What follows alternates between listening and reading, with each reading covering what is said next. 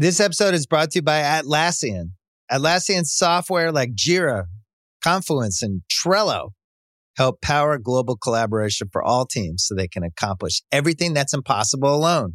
Because individually we're great, but together we're so much better. Learn how to unleash the potential of your team at Atlassian.com. Atlassian.com. Atlassian. Tap the banner or visit this episode's page to learn more. This episode is brought to you by Hotels.com. I was traveling internationally last year. I was in Mallorca. I didn't know the island well. I said, let me head to the north, head towards the water. Let me go on Hotels.com and see what they have available. Something preferably on the beach, maybe even a gym. Not only did I get those things, there was a kids session with exercise, gymnastics in the water, pony rides, a train. It had everything, and I didn't even want any of those things. But at least I knew they were there, just in case I changed my mind. And now finding the perfect hotel has never been easier thanks to the Hotels.com app. Whether you're looking for a family-friendly, right, all-inclusive or a relaxing spa weekend, you can find exactly what you need and compare hotel prices, ratings, and amenities side by side. So start planning your next getaway and find your perfect somewhere in the Hotels.com app. Shouldn't you be at work? It's a lovely chip! Oh, it's a brilliant goal from Lord Bohino! Still it's not away. Southgate's shot. Milosevic scores. QPR could do with a bit of magic from him. Maybe this is it. It is! Andy Sinton from nothing. Brian Roy has headed Forest into the lead. Whelan. Oh, what a goal from Noel Whelan. No power on it whatsoever, but Taibbi has made a horrendous error. Now, you know him better than anybody probably. Do you back him to score quickly, yes or no? Yes. Oh, he hasn't! No!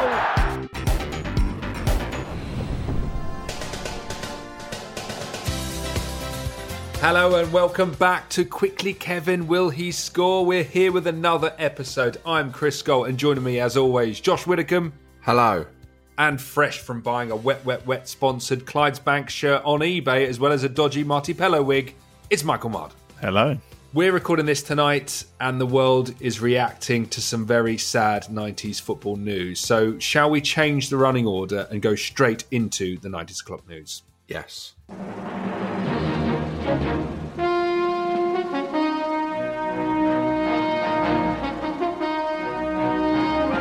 From the headquarters of ITN, News at 10 with Chris Skull. Diego Maradona has died at the age of 60 and the football world lends its tributes, led by mourner-in-chief Paul Walsh. Actually, and finally, I've just seen Mick Quinn's Twitter bio and he's put in it weakest link winner.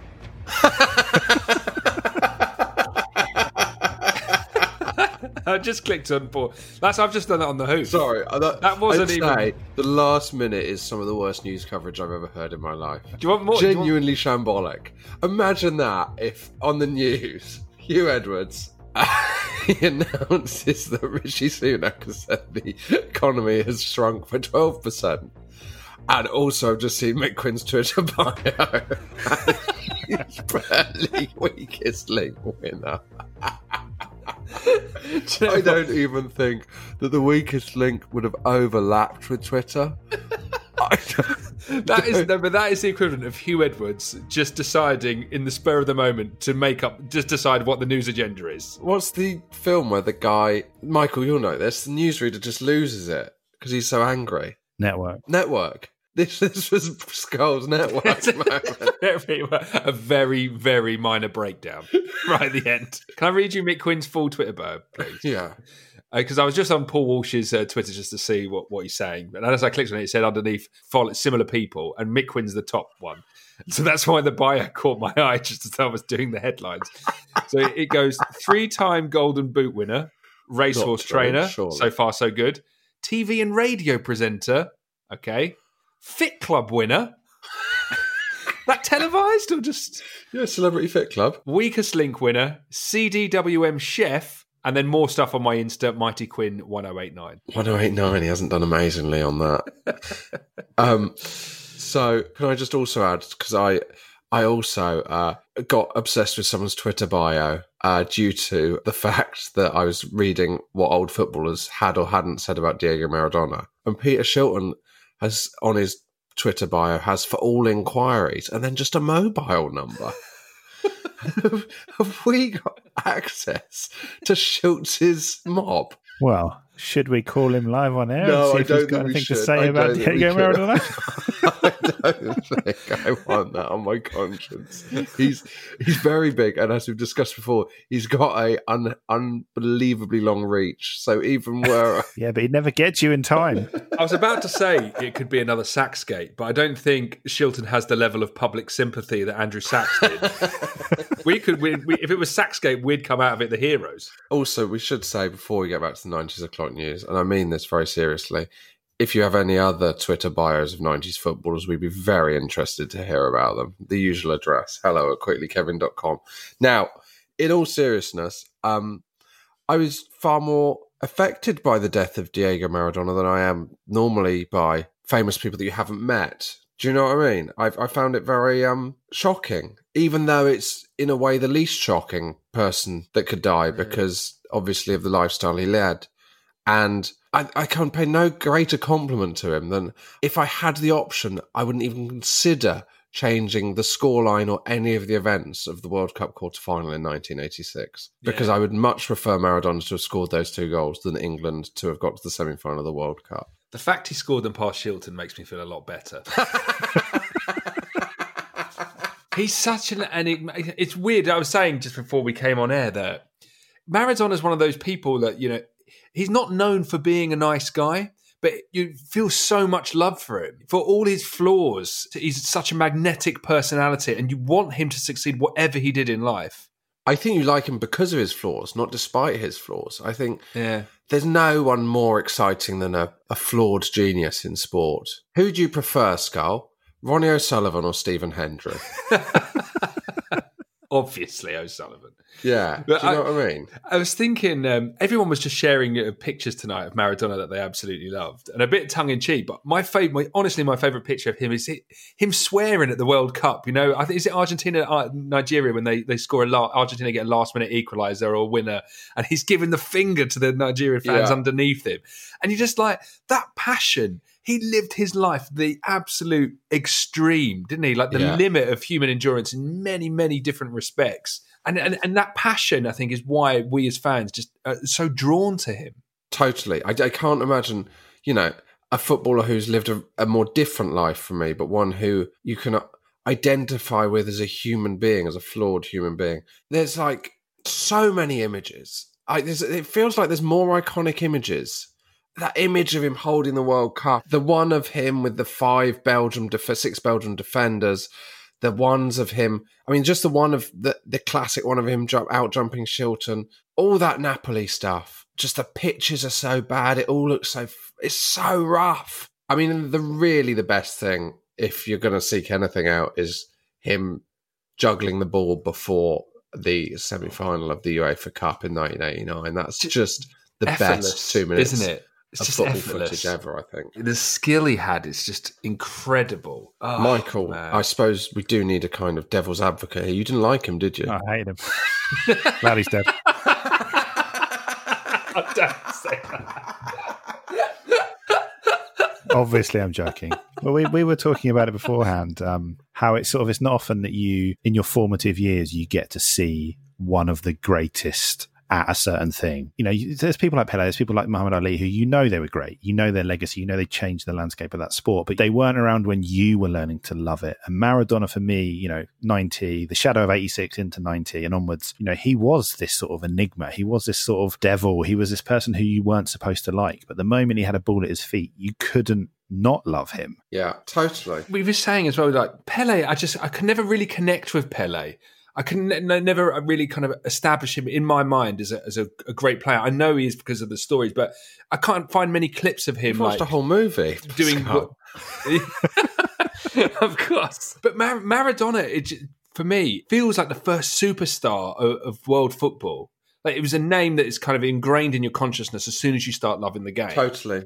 in a way that no one else is around that era. Maybe the exception of George Best. But the first thing that got me properly into football was collecting the World Cup 90 sticker album, the Orbis one, which we've talked about probably too many times.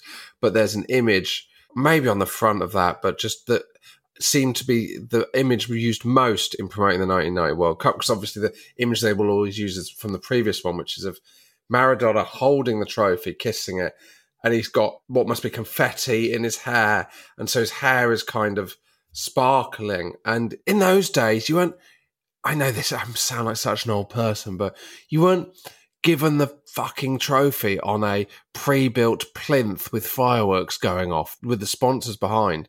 It seems like in 1986, they were just in the crowd receiving the world. Do you know what I mean? It felt like he'd done a pat cash. Like, it's just so much more. Everything about Maradona's career in the 80s and 90s is so much more kind of visceral and purely kind of emotional than it feels you could ever get to Lionel Messi or Cristiano Ronaldo. I think Lionel Messi is, I mean, I know he hasn't really delivered at international level. I mean, that's not the kind of thing we discuss on here. But like, I'm sure he's a better player than Diego Maradona, or at least a more effective, reliable player. But there's only one player out of those two that I feel an emotional connection to. Yeah. And I think you kind of touched on it there, but just relatable. Like that Maradona documentary, which I think we should definitely do a watch along for in tribute to Diego. But these footballers now, you don't feel like they have normal lives from a very early age. They feel totally disconnected to you as a fan. But there was something about Maradona, and you really come through in that Napoli documentary, that he feels part of the community. He feels part of that culture, that football culture. And he became a fan in later life too. I mean, you just need to see some of the footage of him watching Boca Juniors games. Like there didn't seem to be a gap between Maradona, the world famous superstar footballer, and Maradona, the man and the football fan. He was someone that fans could relate to, and you knew what was kind of going on in his life, and you knew he had similar life experiences to you. And in a way that the way that money has come into the game has changed that and almost disconnected fans from the players of today. Totally. So Paul Walsh. The football world is in mourning. I think what's interesting about Paul Walsh's things is not that he sends out these tweets, but it's just he doesn't tweet anything else. Do you know what? We were recording this at 8:30, and so Maradona, it was announced he'd died around 6 o'clock, and I was constantly refreshing my Twitter feed, Paul Walsh's Twitter feed, hoping they would have a Paul Walsh reaction to this sad news. And guess what? We've got two. So the first one, Maradona, RIP, you are unbelievable. So sad that you've passed too soon. And then 9 minutes later, Maradona, the best player of my generation by a mile. It's a real shame at the young age of 60 that he is past RIP Maradona. Obviously, he wasn't happy with the first one, so he's remixed it slightly for the second. Now, obviously, we've got loads of correspondence to get through. I should say, so much long throw stuff. We will come to so much of it. We've got details about grounds. What I just wanted to touch on, if I had a chance to say one email, I don't want to get too far into the long throw stuff, but I do feel who's the king of the long throw, guys? Andy Arm. Andy Arm, correct. So I'm going to just send you. Do you know what Andy Legg looks like? No. Yeah. I'm going to send you a photo of him, and you will. It will blow your mind the context. Oh, describe what I've just sent. Is that right? Oh my god! So he's on the cover of FIFA 96. Andy Legg is one of the two players featured on the cover of FIFA 96. What? Do you know what? As soon as I saw that image, I recognised it instantly. So this is from Stuart Laurie. Not sure if this has already been pointed out, but Andy Legg somehow managed to get on the cover of FIFA 96. What? Is that right? Hang on. So the picture now, now it's like Mbappe or whoever. Turns out the picture was Notts County versus Brescia in the 1994 Anglo-Italian Cup final. And it's basically Andy Legg sliding into a tackle on an Italian player or a player playing for Brescia. And they've chosen it presumably purely because it's a really good action photo. So they haven't gone with a star. They've just gone with Andy Legg and some unnamed Brescia player. That will never happen again, innit? FIFA, they're not going to drop down the leagues to get a good shot. Do you know what? This long throw for Hall of Fame, which we will add to. If someone could, ideally on the forum, if someone would love to just go back through who we've mentioned and make a nice list of it, so we've got a Hall of Fame. I know what we need. we need a starting 11, but every player in that starting 11 needs a peculiar, exceptional ability. So Andy Legg would be in there because he's got amazing throw-ins. Chilavert could be in goal because he's taking penalties and free kicks. Does Mark Hughes qualify because he's the best at Good at volleys. Yep. Here look, we're 3 players in. That is a great topic for someone to start up on the forum. Special moves. We'll have a look at that next week. And actually, speaking of the forum, it's really kicking off over there. So this is a forum that any Patreon member of any level gets to be a part of, which we started as a bit of fun. And I'm not going to lie, I unsubscribed from The Athletic this week. Because this is genuinely, and we occasionally go on it ourselves, but like, I genuinely love reading it. I thought, this will peter out, won't it? And it's only going from strength to strength. I'll just read you, the list of some of the topics. Odd shirt swaps. I mean, yes, please. 90s footballers' sons who are footballers. 38 messages on that. Players synonymous with a region. Oh, yes, please. Recommended podcasts. We need to delete that one. We need to delete that one ASAP. There's also a never-ending 90s football quiz where whoever gets it right sets another one. And there's been 393 messages on that. There is a message about a video of Rob McCaffrey from Sky Sports that we will definitely use on the show. I think what we're going to do is we're going to have to get through this correspondence some way in our break somehow. But you wanted to draw attention to a particular thread on the forum, didn't you, Scott? Yeah, there's one that this is such a good idea. Someone, Alex Jennings has started a thread called ex-football players who are on Spotify. And so he's found Ruud Gullit is an artist on Spotify getting 234 monthly listens. I'll have to check out. He's got less than Paul McGrath. And guess it. Yeah, I'd hope so. And thank you to Ronnie Morg's Guns, found a few more. Jimmy Greaves is Ronnie on Spotify. Moget, should I just say? Ronnie Moget's gun. Ronnie Moget was a Plymouth Argyle midfielder who scored the winning goal in the playoff final in 1996. There you go. And then I think was cleared of some kind of possession of a gun. Remarkable. Well, anyway, he's pointed out a few more on Spotify. Jimmy Greaves is there. Glenn Hoddle. Kevin Keegan is an artist on Spotify. And lastly, Franz Beckenbauer. Wow. There you go. Some hot new artists to add to your playlist over on Spotify. There we go. Get involved. And can we just read one more? Can I just read this out? Can we read the links? Because we did mention this on the show. The players that you can't believe played together. So they've actually, on the forum, taken a different approach. So they've got a middle player that links 2 players you can't believe played together. For instance, very apt, Norberto Solano played with Diego Maradona and Tim Krul. So here's some good ones. John Barnes played against Alan Ball, but also played with Scott Parker. Oh, that's a good one. That's insane, isn't it? That's great. John Burridge had a very long career. He played with Jimmy Armfield and Gary Flitcroft. That's so crazy, isn't it? Steve Ogrizovic was in the same Liverpool side as Tommy Smith and the same Coventry side as Robbie Keane. Wow. It's mad, isn't it? But this will blow your mind. This is a 3. Alan Ball.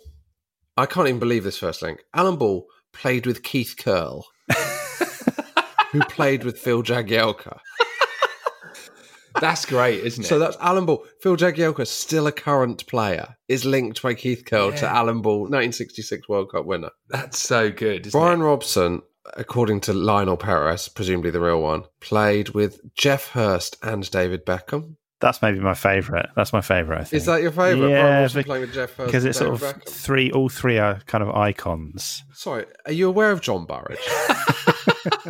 So do send those in if you've got them. Go onto the forum. It's absolutely brilliant. Also, it's that time of the month again. There is a new episode out on Patreon this week. Michael, what is it? It is, of course, Chapter 3 of our word-by-word read-through of Steve Barnes/Bruce's Striker. Can we have a little few minutes taster? Hello and welcome to Chapter 3 of Striker. We are back again, the full chapter-by-chapter review of the infamous Steve Bruce novel. I'm Chris Scott, joining me Josh Widdicombe. Hello. Michael Marden is back. Hello. And so is our resident literary expert, Ivo Graham. Hello, Chris. Now, on the forum, which we have, if you haven't taken part, it's genuinely a great read. I'm really enjoying it. And lovely spirit about it, I think. Lovely spirit. Yeah. Really nice. So I particularly enjoyed the Endless 90s football quiz, which you'd love, Ivo. Go on. So they're all on it. And one of them asks a question. Whoever gets it right then asks the next question. It passes on and there's a running score. Right. Oh, that's nice. Yeah. Really nice. There's a thread called Steve Barnes the Movie, started by James EYFS. So he suggests, because obviously Steve Bruce is too old to play Steve Barnes. Right. He suggests Lee Ryan from Blue, which I don't think is a good suggestion. That's a bit rogue. Danny T says a young Robson Green would be an excellent choice. Yeah, lovely. Robson That's Green. really nice. Yeah. So Elwood Red. So I've thought about this, and I don't think it should be a straight Steve Barnes movie, he says. I think it should be a movie about Steve Bruce writing the books, showing his creative process. Like adaptation. But then a real murder happens, and everyone says, right, Brucey, he wrote a book about this sort of thing. Steve Bruce is playing Steve Bruce, who's writing Striker, and then a murder happens. So it's a different type of film. It is a different type. Come back, Lee Ryan, all is forgiven, I think. James EYFS replies, I like the idea of Steve Bruce being the narrator that top and tails each film in the trilogy. We open Steve Bruce as Steve Barnes walks out of the training ground. He gets in, of course, into his Jaguar E-Pace. Steve moves with the times. He settles in for the drive home. He looks in the rearview mirror, breaking the fourth wall. Voiceover starts. That's it. My last day. I'm retired now.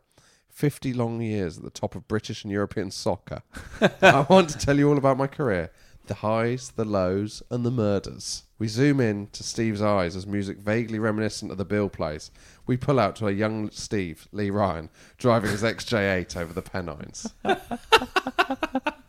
I love that he's got Lee Ryan back in. I'd love to expand the casting. I'd love to I'm going to go on there and suggest this, but the entire ensemble from the novels. Yeah, I think that would be lovely. Who would you pick? Who are you casting for Carberry, for Julie, for all of those people? Yeah, I might put another ask into the forum. If you were to develop a whole subplot as in like another franchise. Oh, what, like Joey? Like Frasier? Yeah, like Joey. Yeah, like Frasier. Julie. I mean, I think we've found the winner, but maybe there is something. No, I think I'd have Carberry in prison, and he's managing the prison football team. Yeah. Oh. What do you think of that? That's bit of a spoiler there. But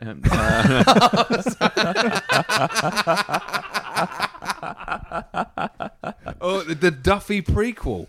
The Duffy that would be a sad film, wouldn't it? About Duffy growing up in Ireland? I know, loaded with like sort of horrible moments of dramatic irony where someone says, you'll remember this when you're an old man. Oh, God. That really brought me down. I'd watch a sort of gritty Ken Loach-style kitchen sink drama with those two brassy sex workers. All right, darling. Right, so we enter Chapter 3. Steve Barnes has just been grilled by the police, and Sir Lawrence has then stormed in at the end. And we begin Chapter 3. It took several hours to get matters sorted. Never in my life, either as a player or manager, have I answered so many questions in such a short time. Okay. He was really bad at his driving theory test. Just kept timing out. Your driving theory test is 30 questions in about 5 minutes. No way that Barnes hadn't passed before the introduction of the theory test. That's true.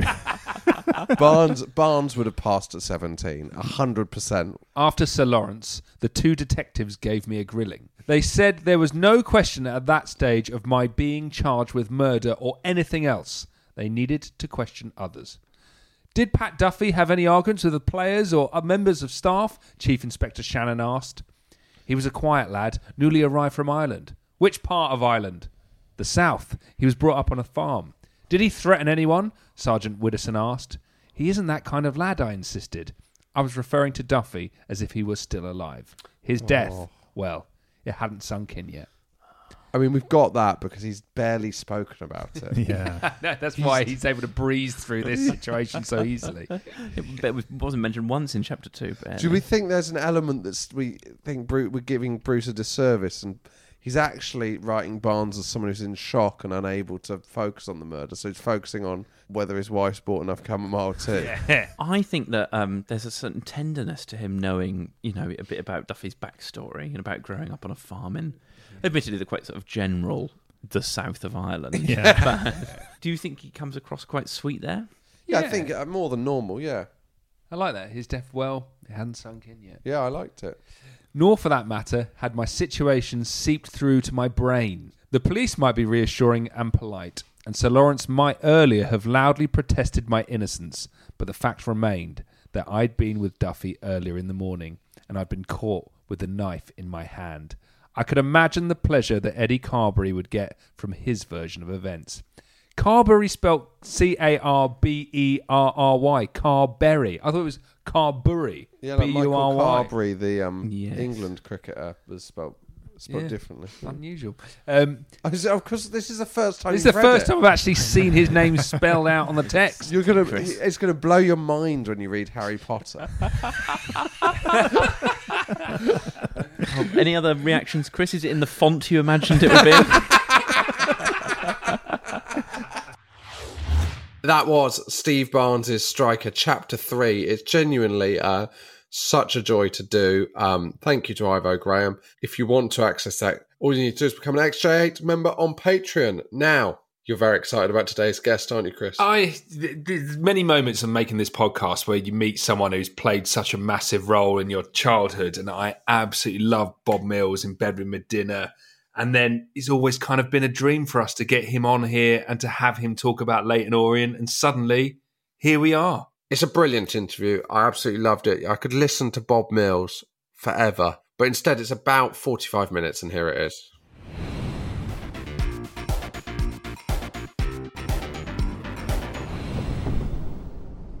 Today's guest is a legend of UK comedy, one of my favourite stand-up comedians, the host of the iconic In Bed with Medina, Fighting Talk Champion of Champions, but most importantly for us, Leyton Orient fan. Please welcome to Quickly Kevin, Bob Mills. Hello.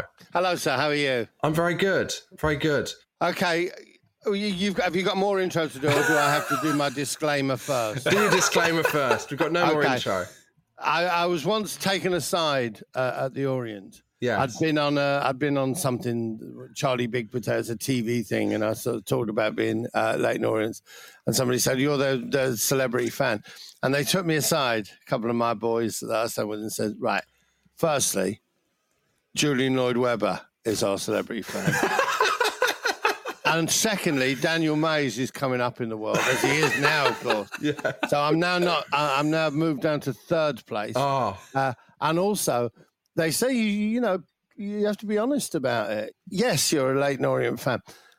Let me say this, okay, because this sums football up. If I was to tell you, for instance, 30 years ago, I got married, met a girl out of school, and we got married, and we had a kid, and we were very happy, and we loved each other, and life was fine. But then life changes as you go through it, and it wasn't working out, and we went our separate ways, and I have a happy relationship with my child from that marriage, but I have since married again and have some more children.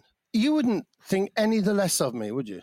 No. You just think that was my life. That's life, yeah. In fact, it's a journey. In fact, that isn't my life. I got married 36 years ago and have been married the same one ever since. However, if I told you that in my life I had passionately supported two different football teams. Here we go. I wondered where this was He's going. a wrong gun. So Leyton Orient's established. Who's the other one? I was born in Chester, so I grew up watching Chester.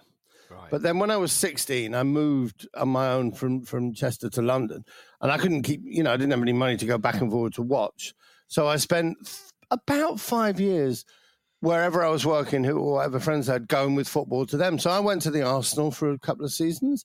I went to QPR. I went to Crystal Palace, depending, without ever feeling part of it. And it was about I came to London in 67, 73. It was about 1978 that I actually discovered Orient by chance, and then they became my adopted team. But forever, at Brisbane Road, I'm known as a groundhopper. What was it about Orient? What made you decide they're the club for you? It's an absolutely specific thing. I'd done some extra work, and I'd gone to an agency called SAM, Studio Artist Management.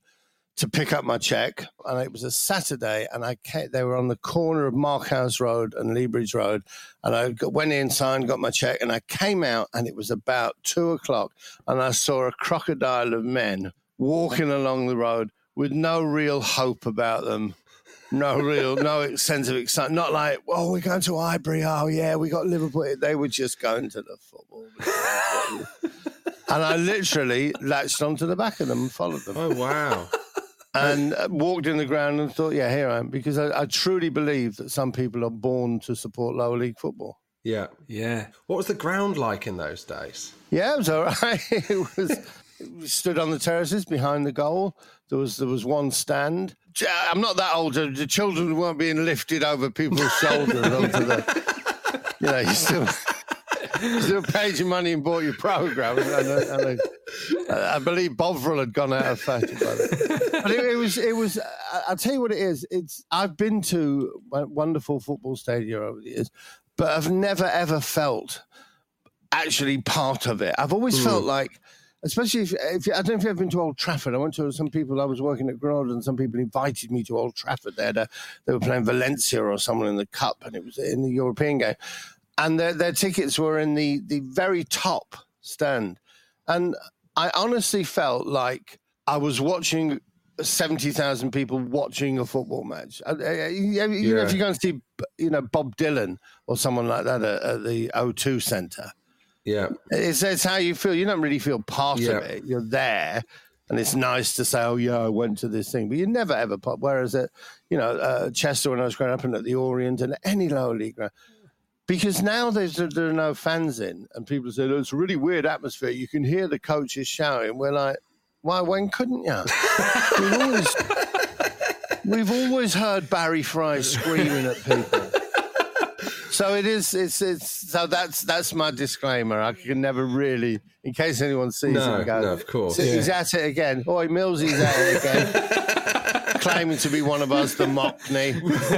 We'll put Chester City in brackets after. Do you still feel a fondness for Chester City? I kind of look at their results. They're very different. They're a completely different organisation. Obviously, when I started supporting them, they were completely different, and they've since gone out of business. And the new Chester, who I'm very fond of because I like Phoenix teams. Yeah, and they play it complete. The old stadium's gone, and Gary Talbot died last year. The last one of the great Chester famous five forwards who scored, I think, over 100 goals between them one season. Oh, wow. It's all shared around. But anyway, so technically you've had three teams, given that Chester's come again. And a court of law would have to find more than two clubs. We find, sir, that you are something of a serial monopoly. The football fan, I love the Freemasonry of football fans. I've got, right now, I've got a group of 10 guys that I know that my son has grown up with. My son's a man now with a job and a house, but he grew up as a kid with these guys all standing around him, and they know him, and they know about his love life and everything. And yet, I don't know their second names. I know them by their nickname. To me, they are Silent Peter, Beardy Steve with no beard, Stand Up Brother, Sit Down Brother, Dad, and Alfie Smallbladder. But that's a different. We shouldn't talk about him.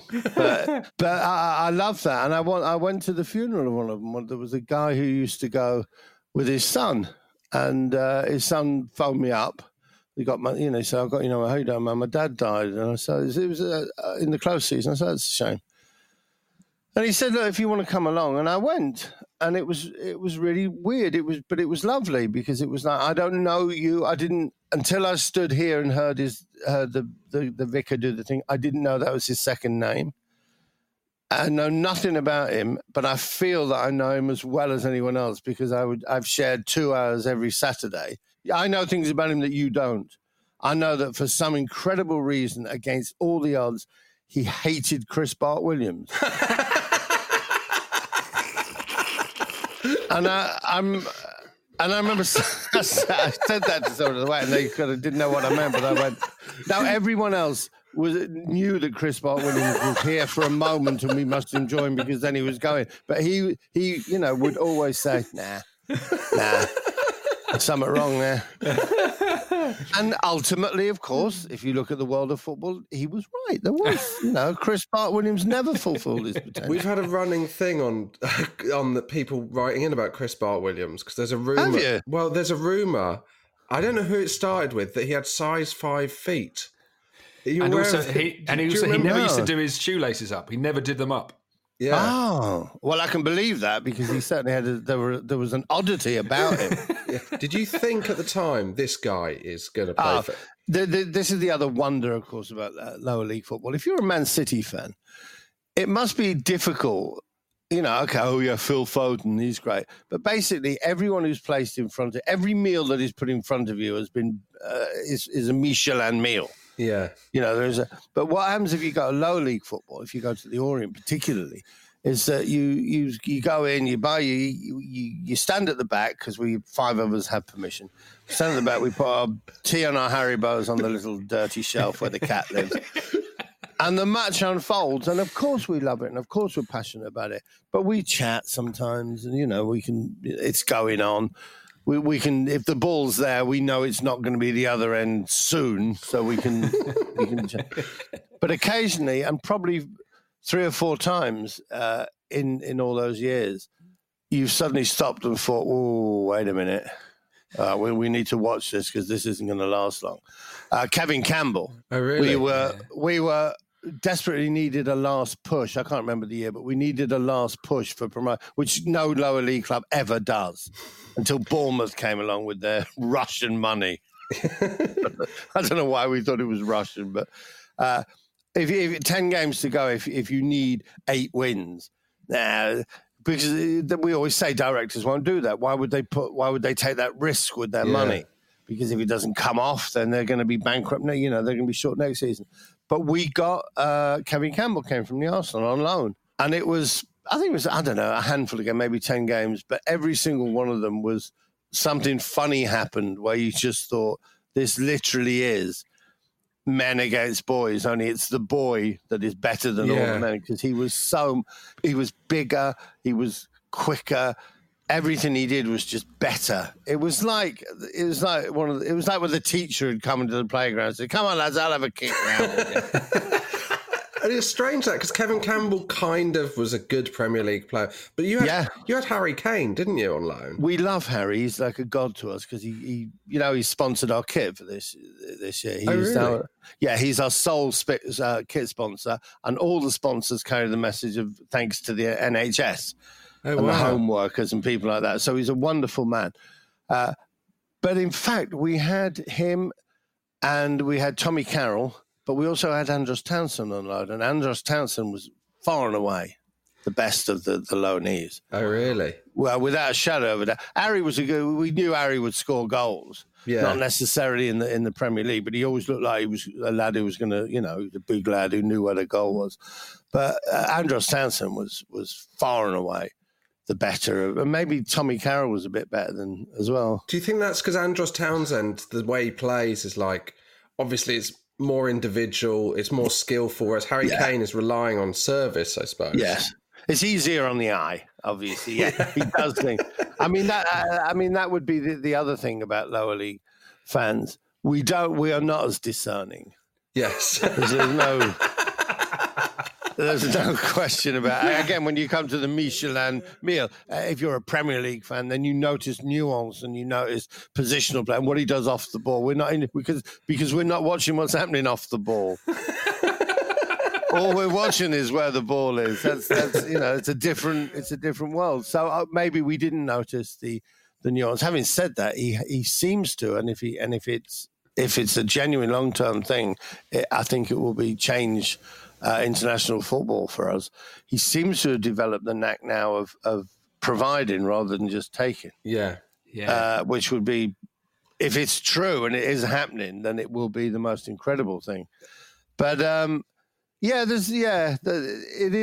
is kind of nice. I remember when Jeff Pike came. Jeff Pike is one of the I don't know many Jeff players. Pike. He used to play for West Ham. Jeff Pike, West Ham. We get a lot of West Ham. We've had Alvin Martin. Les Seeley was in goal for a while for us. But I remember once Jeff Pike came and he had the ball in the opposite, in our half near the goal line. And I think he turned and went past someone. And then he hit this lovely 80-yard ball, which went over the field, bounced twice, and then rolled out of play. And everyone, what was that? You mug. What was that, you muppet? And then you could look at him and it was like, oh, of course, someone would have been there. In the world you're visiting from, Alan Devonshire would have been there or something like that. Well, Bob, it's like spotting that kind of nuance that made you famous, and then the famous 90s iconic programme In Bed with Medina. You often had great 90s football clips on there. The one I always remember, the Bobby Gould one, I don't know if you recall, but a reporter goes down to the Wimbledon kind of training ground to have a go at Bobby Gould and Vinnie Jones, and the dynamic changes, and suddenly Bobby Gould almost kidnaps the reporter. Well, Bobby Gould, first he says, get out, you can't be in here. This is a private, you're not allowed here. And the guy says, well, mate, I'm sorry. It's a park, if I want to come out and come here. And then Bobby Gould, he does. He then says, right, well, stay here. You're not going anywhere. No, I've finished what I'm doing now. No, you're not going anywhere. And I think he let his tyres down. I think he let his tyres down. Wow. So that he couldn't leave. He was calling the police. It was, there was some nice stuff on that show. Did you do many football clips apart from that? Did you? Not really. We didn't do football clips themselves. We did like documentaries. We did documentaries. It was made basically. I get all the credit for it, but there were three guys I had working for me on minimum wage. Guys, work experience. I get desperate for a job in telly, who've all gone on to do quite good things in television. But they were sent down into the library because this is something that people of your age won't understand. There used to be underneath LWT and underneath the BBC massive, great big libraries like the Vatican full of videotapes. And their job was to walk along the rows. And if they saw a title which intrigued them, not if it said, a belly full of laughs, and forget that. But any title that intrigued them, they should take it out and have a look through it. And if they thought there'd be something in it, they would give it to me, and I would then I would watch them. So there were there was documentaries. There was the Bobby Gould one. There was another one that I think Danny Baker made about non-league Sunday football. So it was things. Yeah, it was things that people thought, oh, people will want to see this. Yeah, and then it was like, no, they don't. Well, we will come obviously because it's Leyton Orient in the 90s to a documentary that everyone did see. But before then, let's go to the start of the 90s. So in the 80s, whether or not you were in Division 3, you've at the start of the 90s just been promoted through the playoffs. Where would you say that's kind of Leyton Orient's natural position? Yes, immediately that is yes. I feel very strongly, and I get in a lot of trouble. And I say that one of the problems with English football, English football today, is the fact that the Premier League has become the sun. It's become and too many football teams look at it and get carried away with it, and they fly to it, and they invest far too much money in a desperate bid to get to it. Whereas if they just I sound like middle-aged. So pragmatic. If people were just happier where they were. Some teams are and have always been second, third, or fourth division teams. Yeah. So, I'm not saying it's, of course, that's what it is. That's the way it is now. It has to be like that. But I feel that under Barry Hearn, people used to have a go at Barry Hearn for describing us as Little Leyton Orient, but I think he knew what he was doing. We had that one glorious day at Wembley when we were 2-0 up at half-time to get us into the Championship, which we then blew and plummeted after that. But I'm not sure what it would have done for us to get into the Championship, because I think people would have, money would have been borrowed and money would have been, and spent. So I worry about That's what happened to Plymouth. When we were in the Championship in the kind of mid-2000s, we overspent, and 10 years it took us to recover. So at the start of the 90s, Okay. Well, I remember that we'd just come up. Yeah. We'd had the famous Wrexham playoff and the helicopter with. What was the helicopter? Oh, the best player I've ever seen play for Orient is Alan Comfort. He was a wonderful player, proper winger, really great player. And he had no idea that we were going to get into the playoffs, obviously, and had arranged his marriage. He'd arranged marriage for after the season. I'm sure his fiancée said, "No, this isn't going to clash. No, darling, it's 3 weeks after the season's finished. No, well, it'd be lovely. We'll get married, go off on holiday." And of course, we got through to the playoffs, and it was 2-leg, and we had to play Wrexham. And the second leg was on basically the day of his marriage. So I think he must have changed the times or something. He must have done something, but they gave him a helicopter. So after the second leg, he then got in a helicopter and went off to get married. So then, right at the start, let's talk about right at the start of the 90s. Right, you get a few famous people come through those famous corridors. Firstly, Frank Clark. What are your memories of that man? Yeah, that was great. Frank Clark, who was he wasn't a big deal manager, Frank Clark. He'd been a big player, everyone knew him as a player, but he was exactly right to manage us because he was gruff. He wasn't gruff. If you can't get a Scotsman, just go as north as you can. And Frank never said out to anyone. He just said, just got his points across very quietly like that. And he was a Clark, of course, which is in those days it was the name to have as a footballer because there was about 37 of them playing. They used to have big fights with the Allens on street corners. There were so many of them. And apparently Frank Clark, I don't know if you heard this, but he's a great laugh on a night out. Apparently he's like a real... yes, I've heard that he's wonderful. That's surprising. Yeah. It's not how you'd imagine him. No, apparently Steve Bruce can tell the odd joke now and again, so you never know what people are like. But he was very dour, and he did exactly what you have to do in that level of football, is you have to organise. That's something else that you learn.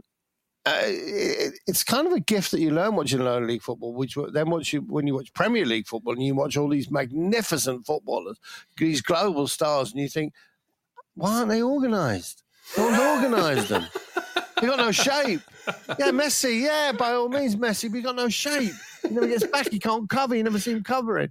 But and he organised us to cover and organised us to do all the right things and got us promoted. And he also, you see, but then the blot on his copybook is the Chris Bart Williams blot, because Chris Bart Williams came through and then went to, I think he went to Forest, who had been, and I think there was definitely a Frank Clark connection there with that. But you don't want to stay here, some of these lot. They've won European Cups, these two, you come with me. And he went. But it was... People forget the 90s started okay. My memory of the 90s, and I was probably wasn't going every week during the 90s because it was my busiest time. That's a terrible reminder. I was doing lots of stuff, but it didn't start badly. I think we just missed, promotion about 92, 93 or something like that. We'd done pretty well. We were doing all right, and there were some good players there. Decent, players. There was a player who ended up being a kind of going to Plymouth, who was one of the best players I've ever seen at Plymouth, called Steve Castle. Well, he was phenomenal. He was the heart of that team. He was absolutely the heart of the team, Steve Castle. That's the other thing. No, that isn't just a lower league thing, because Frank Lampard, Steve Gerrard, every now and again you see a player who is the daddy, Yeah. And and they're not the best player on the pitch, but everyone around them is better because he's telling, players that tell people what to do and make people frightened if they don't do it, that sort of thing. So did he go to Plymouth? Yeah, so he went to us. This is a sign of the times, because now obviously the fees at the top have inflated, but there's just no fees at these lower level now. Plymouth don't pay for a player. We paid 225 grand for him, which is a lot of money in those days. But we had that was when Peter Shilton became our manager, who we will come to another crossover.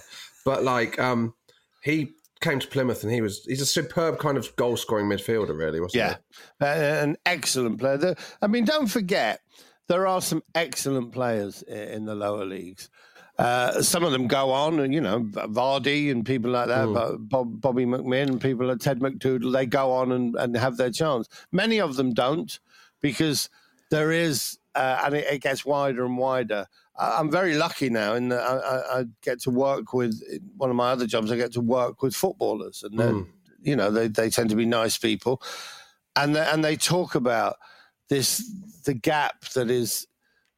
Sometimes someone will phone in and say, I'll see this bloke playing for, he's rubbish. And it's like, if you had any idea how good you have to be to even get to become number 59 in a squad in the English Premier League, you have to be one of the best 1,000 players in the world. It's an incredible gap between that and the Championship, and then down in League Two. But there is, if you look at the bottom two divisions as their own world, then within that there are some players who are really, really good. Steve Castle was certainly one of them. And the great tragedy at that time in the early 90s is we had two defenders, John Sitton and Terry Howard.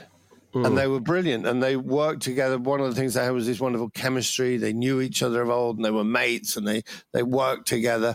And what that looked like was like the central the defensive partnership that would get us, progressors. But of course, it was the seeds of our own destruction. So for a few weeks, you're kind of pretty stable. Yeah, club. 2 or 3 years, we're okay. Yeah. And then we got some odd signings, but yeah, okay. Disaster strikes financially for the club because of the war and genocide in Rwanda. Is that a fair summation of the situation? No, that is absolutely 100%. Never has an international conflagration been so closely linked to a lower league football team. Yes, because.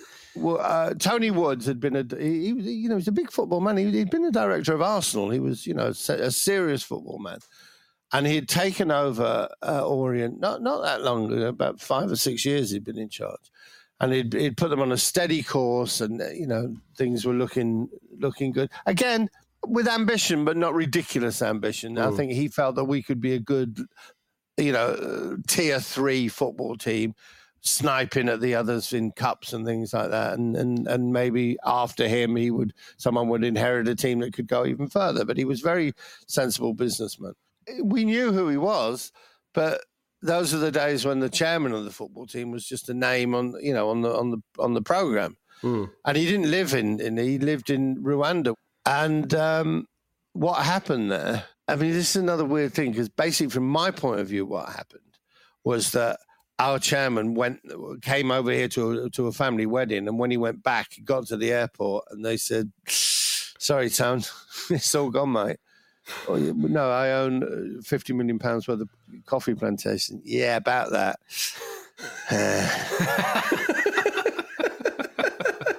And it was, it's funny. In fact, what had actually happened was because this is a weird thing. Because of that, there is a generation of Leyton Orient fans who know about Rwanda. Because they say, "What's going on? Well, give us the paper." "No, one of the big ones. Maureen, get one of the big ones when you go to the shop." What's going on here? How do you spell R-A-A? Oh, no, there's no A. It's just R-W. And we learned that it was one of the most horrific incidents of the 20th century. And, when you think there was 2 world wars in that time, that's quite the same. But it was. And when you look into it, there is no other reason for all the war than one group of people wanting to completely destroy another group of people. There was no land dispute. There was no political dispute. There was no... when you read about it, there are 2 statements that stick out. One, which is a telegram that was sent to the State Department from the White House, presumably from the President Chief of Staff, saying, "Urgent, please advise. Is it Hutu and Tutsi or Hutsi and Tutu?" Because that's how, weird it was to them. And the other was that for the first 3 weeks of it, they were getting these figures, and they were saying that what's happening there must be I'm surprised we're not hearing more from the neighbours because the war that's going on there must be so huge. And by the way, where are they getting all their arms from? Because, we're getting these figures, reliable figures, that 10, 20, 30, now 40,000 people have died. So these battles must be huge, without realising there were no battles. There were just men with farmyard implements, basically. Jeez. And it wasn't, these weren't either side of a battle. There were people, these were just one people that were being driven and slaughtered. Honestly, it's the most... I don't know how we're going to get from this back to the night we've been buried. Well, so Tony Wood, his income's coming from Rwanda. Suddenly, he's everything now. He's got nothing. Just lost everything, and he's been funding Orient for years, right? I mean, he's been topping it up, and suddenly the cash tap is off. And there was a period of about a month where he was getting criticism because people were saying, "Oh, hang on a minute." He's losing a bit of money, so he's trying to pull that. And then he made a statement saying, "No, listen to me. I have no money. Wow. I have absolutely nothing. I cannot give you anything." And and that's when they had the girls with the sheets and blankets walking around at half time, and people throwing money Cash. into to pay the wages. Well, he was lucky to escape with his life, wasn't he? As well, He was lucky that it was away, although, he did return there. He eventually lived there. He died, about 80 years old, still living there because he loved the country. He wasn't, he's seen, nowadays he would never hope in hell they'd be pulling his statues down. But in fact, he loved the country and he loved the people, and he went back to do what he could to help them rebuild. And into this chaotic scene entered John Sitton with a documentary crew in tow. No, well, hang on a second now. Let's be... He didn't enter with a documentary. No. He entered with the best will in the world. Of course. We weren't going to get a manager. I mean, don't forget, there's a lot of people who, man, my second team, I love Orient. In the 70s, we could have put a team together with Ray Wilkins, Peter Shilton, Martin Ling, Alvin Martin. Stan Bowles would play for the Orient. They were, lovely East London club. When they went completely bust, they had no money at all. You literally couldn't give the job away. It's as simple as that. And Sitton was the shouter on the pitch. He was the man who organised people on the pitch. And he didn't have the experience at all, but he was literally the only man there.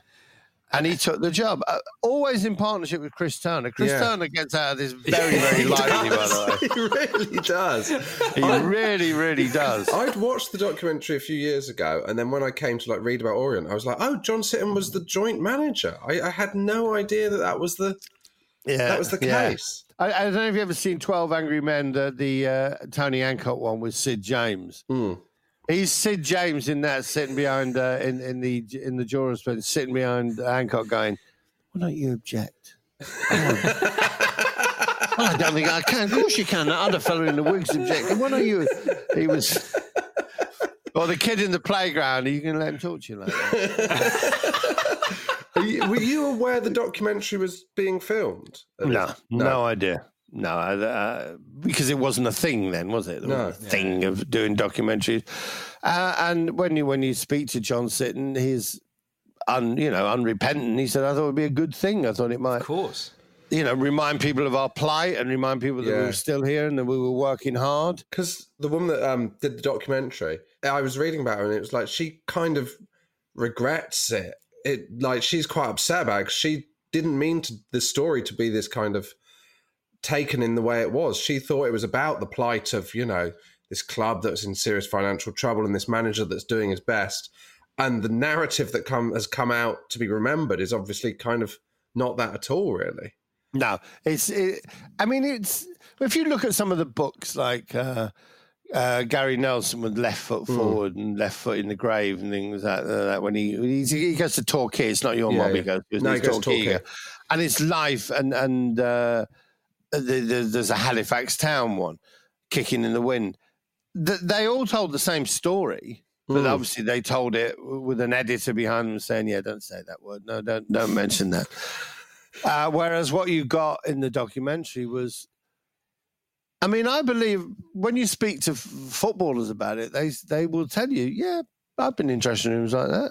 Yeah, that's that is not an unusual dressing room. In the lower league, it's not unusual for a manager. I'm sure that Barry Fry at some point would have said, "If you don't do what I tell you to do, I'm going to take behind the stand. I'm going to beat you up." But the fact is, the cameras are there. No one had seen anything like that before, and poor old John got forever. I mean, he's never worked since. Bless him.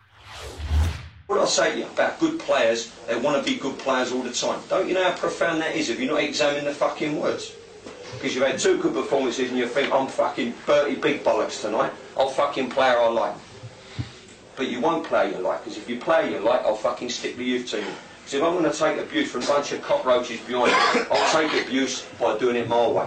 And that is fucking conformity, not fucking non-conformity.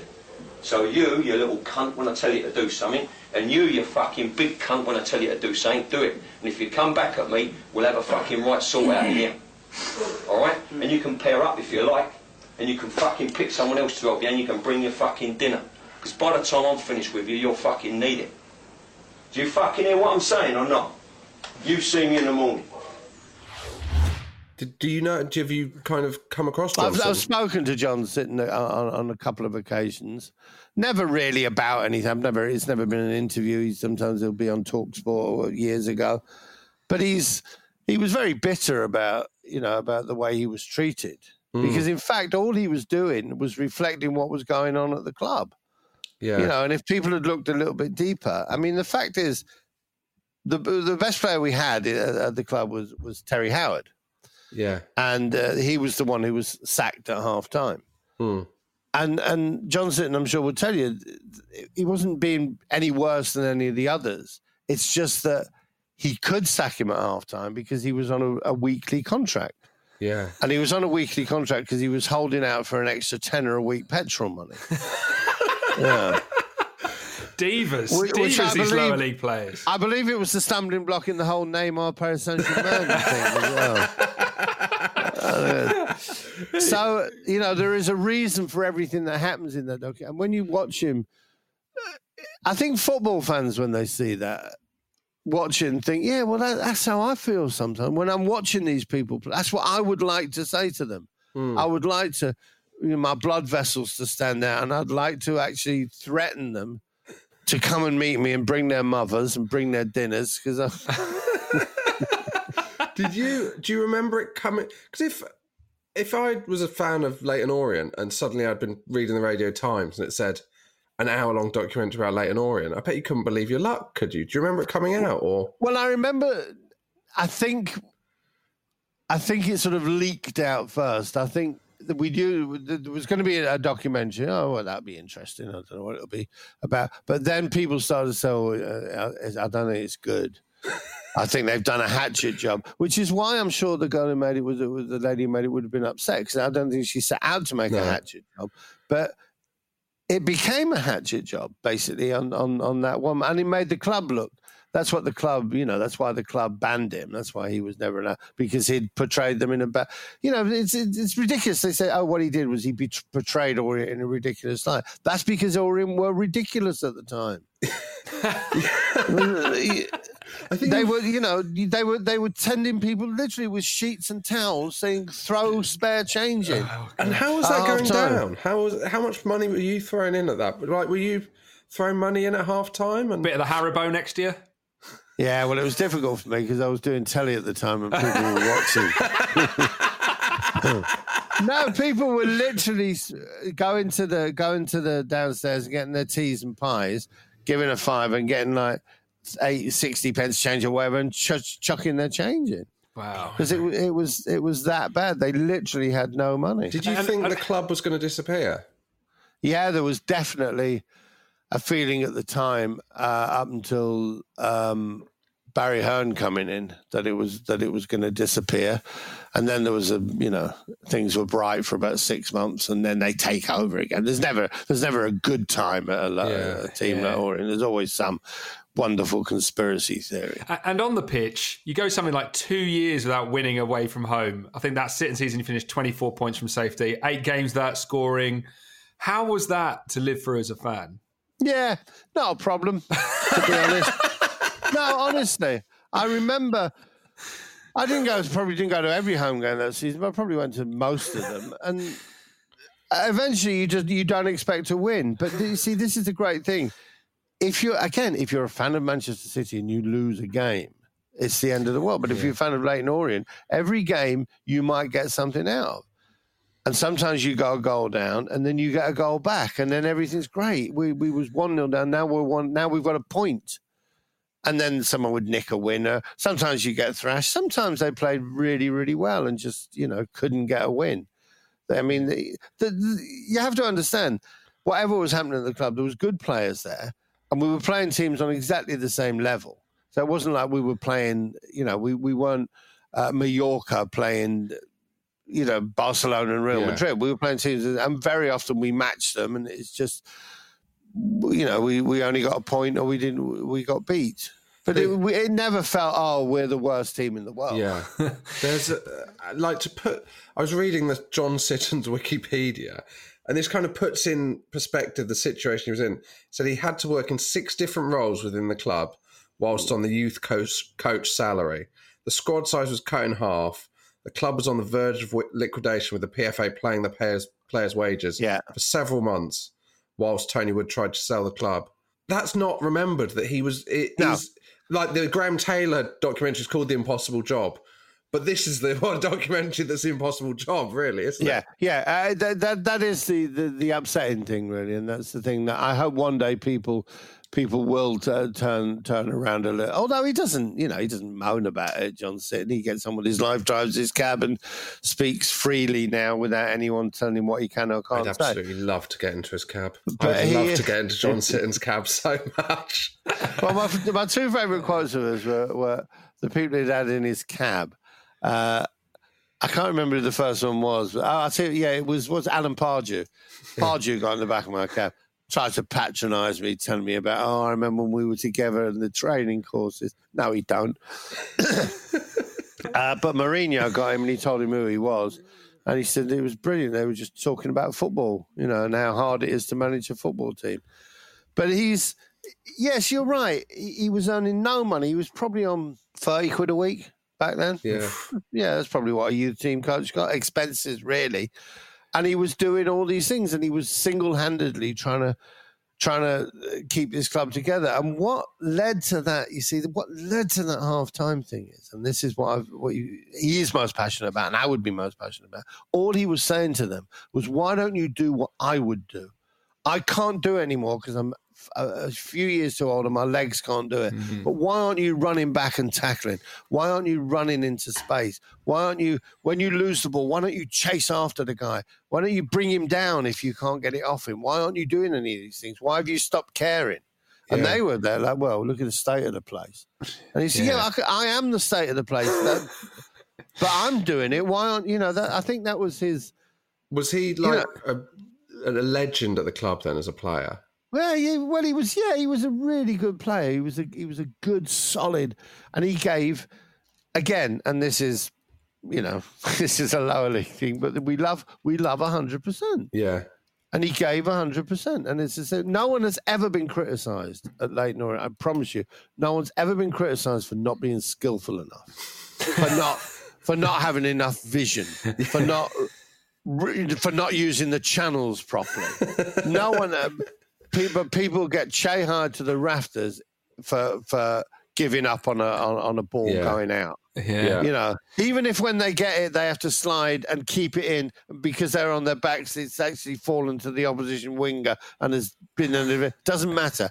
They still tried. So in comes a knight in shining armour, mid-90s, Barry Hearn of Matchroom Snooker and Boxing. Where do you stand on Barry Hearn? I love Barry Hearn. He's great. It does feel like a good match, doesn't it? Yeah, I love him. I've had the great joy of meeting him on a number of occasions, and I love him because he came into the club with his eyes wide open, absolutely wide open, and he saw what the situation was.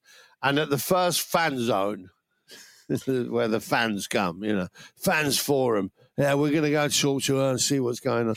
He sat on this chair on the stage, and somebody's Fat Terry or someone said, my mate works in the city and he reckons you're an asset stripper. And Barry said, Well, if I'm an asset stripper, I need my arse kicking because you ain't got no assets at all. All your assets have been stripped long ago. You have nothing. And also, the secretary came to him in the third or fourth week and said, "Could you sign this? What is it? It's for it's to pay for the coach to travel up to wherever they were playing, maybe somewhere in the Midlands or somewhere." And he sort of said, "Leave it with me." And then he came back and said, "How many points did we get on the road last year?" And they said, 3. And he said, "Right. This is the deal. When we've got 15, they can start going on coaches and staying overnight.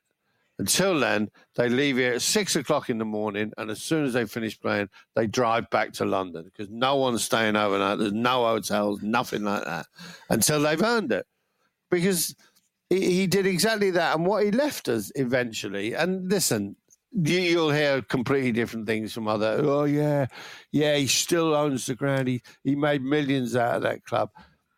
The one thing I know for a fact is that he stopped being director and the owner of Leyton Orient because Eddie, who was taking over the business, at one point he said to him, "Dad, I cannot keep walking into rooms with international hedge fund managers and shareholders and showing them these projections for the boxing and the snooker and the darts and all this money's made, and having some little nerd say, 'Just one thing, Eddie, this £3 million a year, what is it with you, Dad?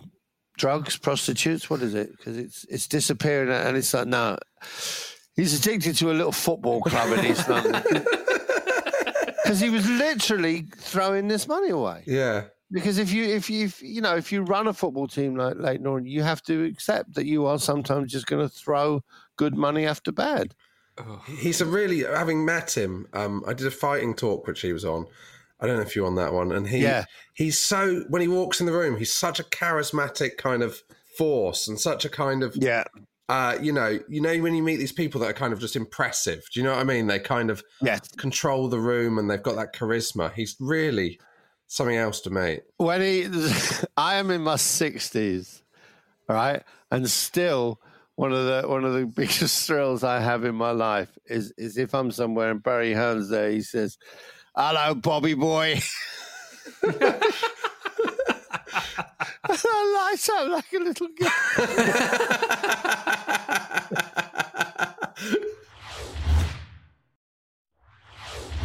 Another amazing thing that happened at Orient in the 90s was you played, to go back to Bobby Gould, you played Wales in a friendly in 1996.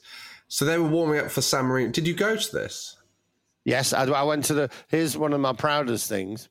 And I know I'm not a lifelong fan. Yes, I know. I haven't got the tattoo. I have seen Wales, Sierra Leone. Yeah.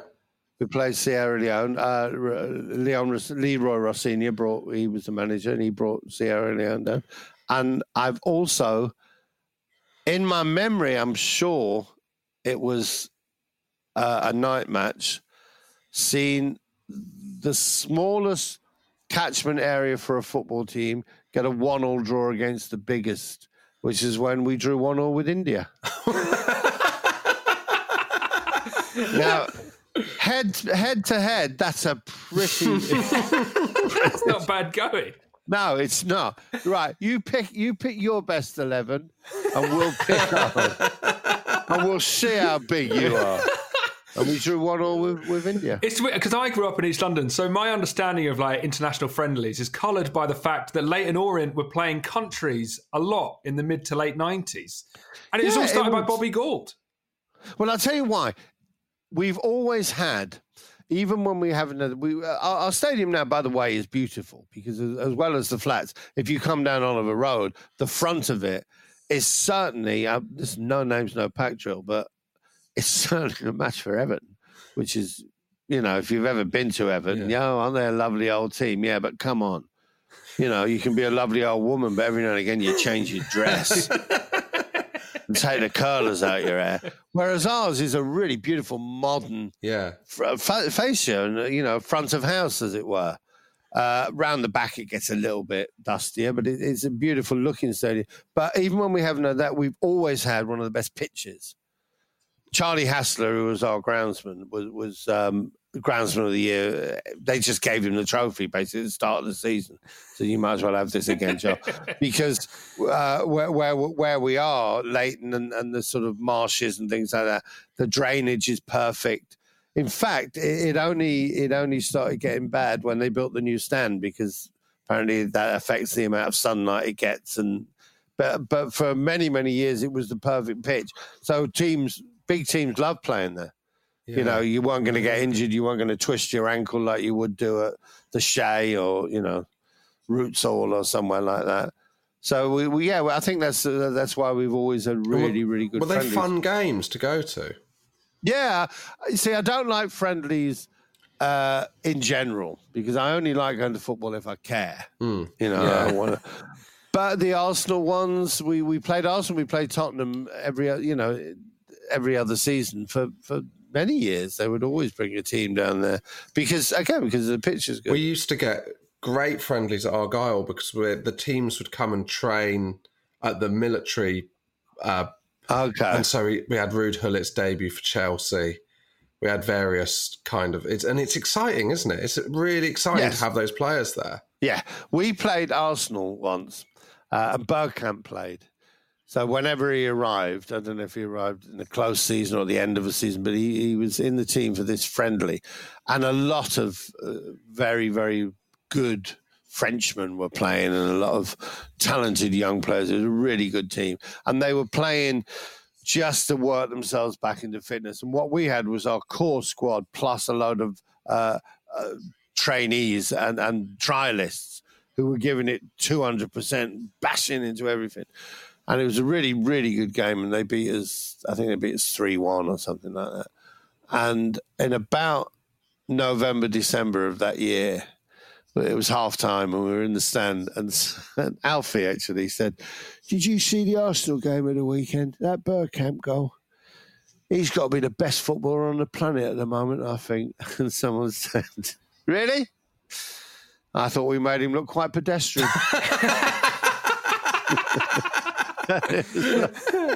Because you're judged solely by how you perform against others. Well, that's all there is to it. You had quite a few world-famous players come down. Fair to say, at the tail end of their career, World Cup semi-finalist Peter Shilton, at the tender age of 47. What does it look like? What does it look like to have a 47-year-old goalkeeper? Well, listen, it was a great bit of PR because Barry Hearn's a showman, all right? Boxing, darts, all that. It's showmanship. That's what he revels in. And it had come to his attention. There was a reason for it. It had come to his attention that Peter Shilton was, I think, 3 games short of a major milestone. It was 1,000 league appearances. It was 1,000 league. He was 3 or 4 games short of it. So he contacted Peter and said, "Peter, surely you must want to play those last 3 games. Why don't you come down and play them for us?" And it seemed to be, it suited everyone. It suited absolutely everyone. We presumed that was why Peter was doing it. We later found out he needed the money. But how much? 60? Yeah. But he came down, and and Barry had all the TV people there. But for all his Barry's great finesse, of course, you can't polish it. And so we started off with the red carpet, and the red carpet was rolled out. And the red carpet was rolled out, and the music started. And then the music stopped. The end of it's all blowing out. It's gone all scruffy. So they rolled out again. And in the end, Charlie Hassler, the groundsman, had to bring not his heavy roller, his light roller, along the red carpet and park it in the end to stop it blowing up. So Peter Shilton actually made his entrance walking towards a piece of farming equipment. And he played, and I think he played his last 3 games. I don't think you have to be really, do you, to keep it? I mean, don't get me started on goalkeepers. It's another passion of mine that's got me in huge, huge trouble when they paid 70 million for it, because I think it's nonsense. I genuinely think it's not something I say to it's not clickbait. I genuinely think if you get any 14, 15-year-old boy who's the right physique and dedicate a year, 2 years, spend 50, 100 grand on him and just train him, you can have a world-class goalkeeper. It's such a specialised job. So I think if you're Peter Shilton, I think Peter Shilton now, I think anyone who's ever played in goal up to the age of 60 could play in the lower leagues. Because it's mainly about knowing. I'd love to test that theory. Such a shame we kind of saw something else. So you had Les Seeley played in goal for us and did very, very well. Very well for us. So I think goalkeepers at 40, I don't think are an unusual thing. No. At all. Another player you had at 40 was Ray Wilkins. Yeah, we had Ray. Was he good? Yeah, I think so. I think I saw him once. I think I never saw Stan Bowles. I never saw Laurie Cunningham, as they always remind me. Sometimes what they'll do, this is how schneid they are, Josh. Sometimes they'll be sitting there and they'll be having a conversation which doesn't involve Laurie Cunningham at all. But one of them will say, yeah, Harry Bow. I mean, I don't know. I don't like the sherbet lemons. There's no, yeah, sherbet. I think they were Laurie's favourites. Of course, you never saw Laurie, did you, Bob?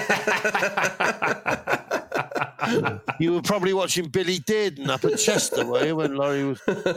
So I get that a lot. There was a player in the 90s, so I don't know... I've never known in real life, but there was a computer game in the 90s called Championship Manager that a lot of people my age played. And one of the good players that you'd buy was a player who played for Leyton Orient called Bjorn Heidenstrom. Yeah. I remember that. He was phenomenal on that game. What was he like? Well, there's been others since, hasn't there, who've, because of the algorithms of the game, just happened to fill certain things. Yeah. But in fact, as footballers, they're at best mediocre. Yeah, and he wasn't. He was. No, I don't think he played often. You'd have to look at his thing. But he was the sort of player we love. We loved him. We love Wim Weishaupt because they've got foreign names. Jonathan Tue, who of course scored the great goal of modern times, the equaliser against the Arsenal, which took us to the Emirates for the replay. He was bombing around the lower divisions of the French league, came to us, became a god, and then disappeared, and is now playing in Chad or somewhere like that. That's the other thing about the lower leagues, as opposed to you can become a legend. There are players that we could talk about and say, no, you don't know who he is, really? Oh, he's the greatest player who ever lived.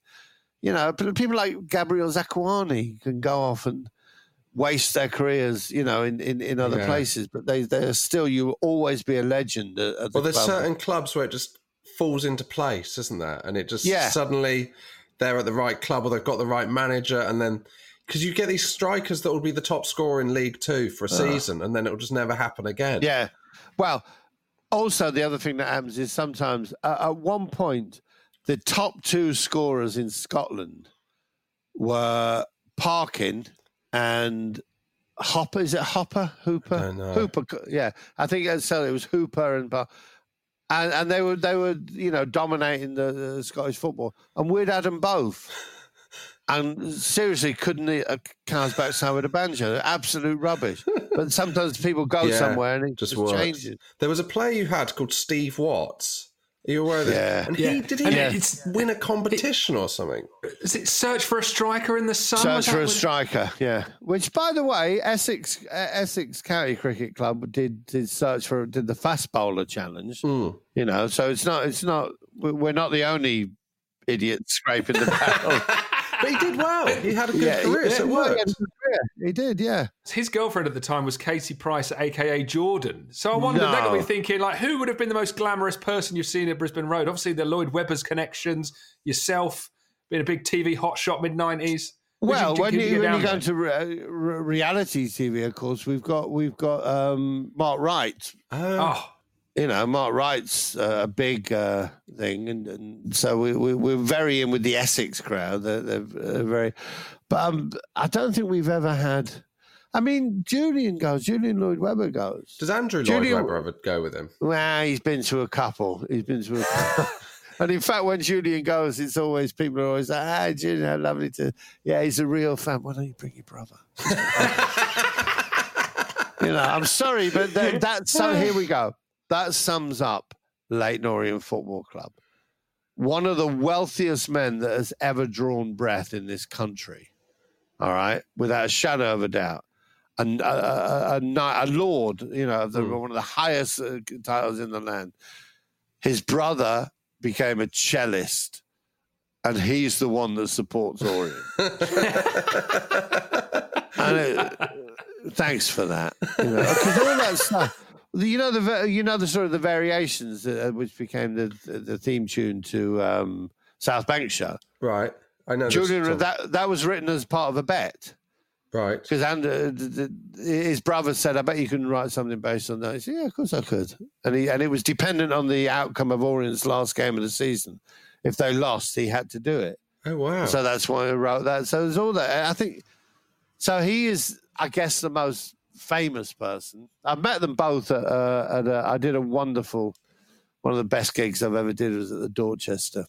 It was a corporate gig, and as you know, they can go very, very ugly. But this was when we were flying high. It was before the playoffs. You know, it was the end of the season before, and it was a huge, great weekend. And they asked me to do it, and it was one of the best gigs I've ever did. And they were sitting right in the front.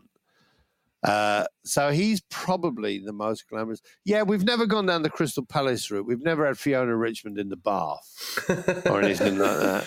It doesn't kind of lend itself to that sort of. No, it doesn't lend itself to that sort of glamour. Yeah. Do you know what I mean? Because the ground is even now when it's beautiful, you know, and it's the front of it's very nice. It's still, you walk down rows of houses. It's like the old Highbury. If you ever went to the old when they were at Highbury, you could miss it. Yeah, you could literally hear it sometimes. Highbury, well, where's the entrance? Yeah, because it was rows of houses down three sides, and it's like that at the Orient. You can be very, very close to it before you realise you're there. Did you you at the end of the 90s you got to Wembley? Well, would it have been Wembley in 1999, or was it Cardiff? Or well, we did two. We had the one at Wembley where Crewe beat us with that wonderful Spanish guy. Garcia, the guy who played for the Crew, who's written a book about it, about the wonderful time when he went to England and became a footballer and played in this one big game, and then scored the goal, which took, you know, it's a brilliant book, but it's in Spanish. It's not even been translated. That's how much Crew care about their heritage. It hasn't even been. And then we went to Cardiff. And Blackpool, that was the big one, Blackpool, where we scored the fastest goal ever in a playoff final. What was that like? I mean, that must feel quite surreal to score so quickly. Yeah, so quickly. And then we were bossing it. We were really bossing it. And then we got beat there, of course. We lost that one. Do you consider the 90s a bad decade for Orient, or just a normal decade for Orient? No, normal one. Yeah, normal one. Despite, you know, but even when we dropped into the National League, even that was like, well, we will give it a go. And we had, and if it had taken more than 2 years, then it would have been really bad. But we got back up, and you know, it happens. We don't existing. There you go. Existing in the lower leagues is 80% of the battle. Yes. Did you go down? No. Well, there's your win right there. Well, last question. If you could go back to the 1st of January 1990 and live that decade again with Orient, would you do it? Yes.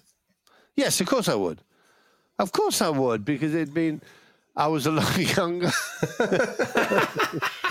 No, it was a good decade. We had some great players. I would do it again, because right at the end of it, Matty Lockwood arrived. And that was like a new dawn, a new hope that this player had come to play for us. And still, I think the best player, Alan Cover might be the best player I've seen, but I think Matty Lockwood was the best player we've ever had. So it's, obviously. Yes, of course I would. 100%. Bob Mills, it's been an absolute pleasure. Thank you very much. Thank you, Josh.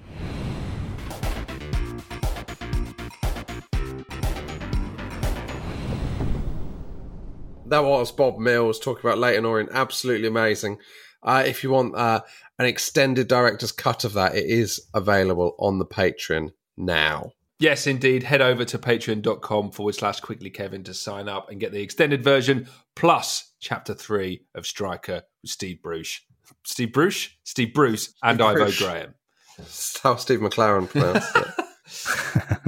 We've probably done the longest intro ever for Bob Mills, so thank you for listening. You know how to get in touch. Do come back next week when we have the amazing John Robbins choosing his worst Liverpool 11 of the 90s. Absolutely brilliant. Chris, how would you like to end this by saying? I think, as we always do, Robbie Slater, see you later.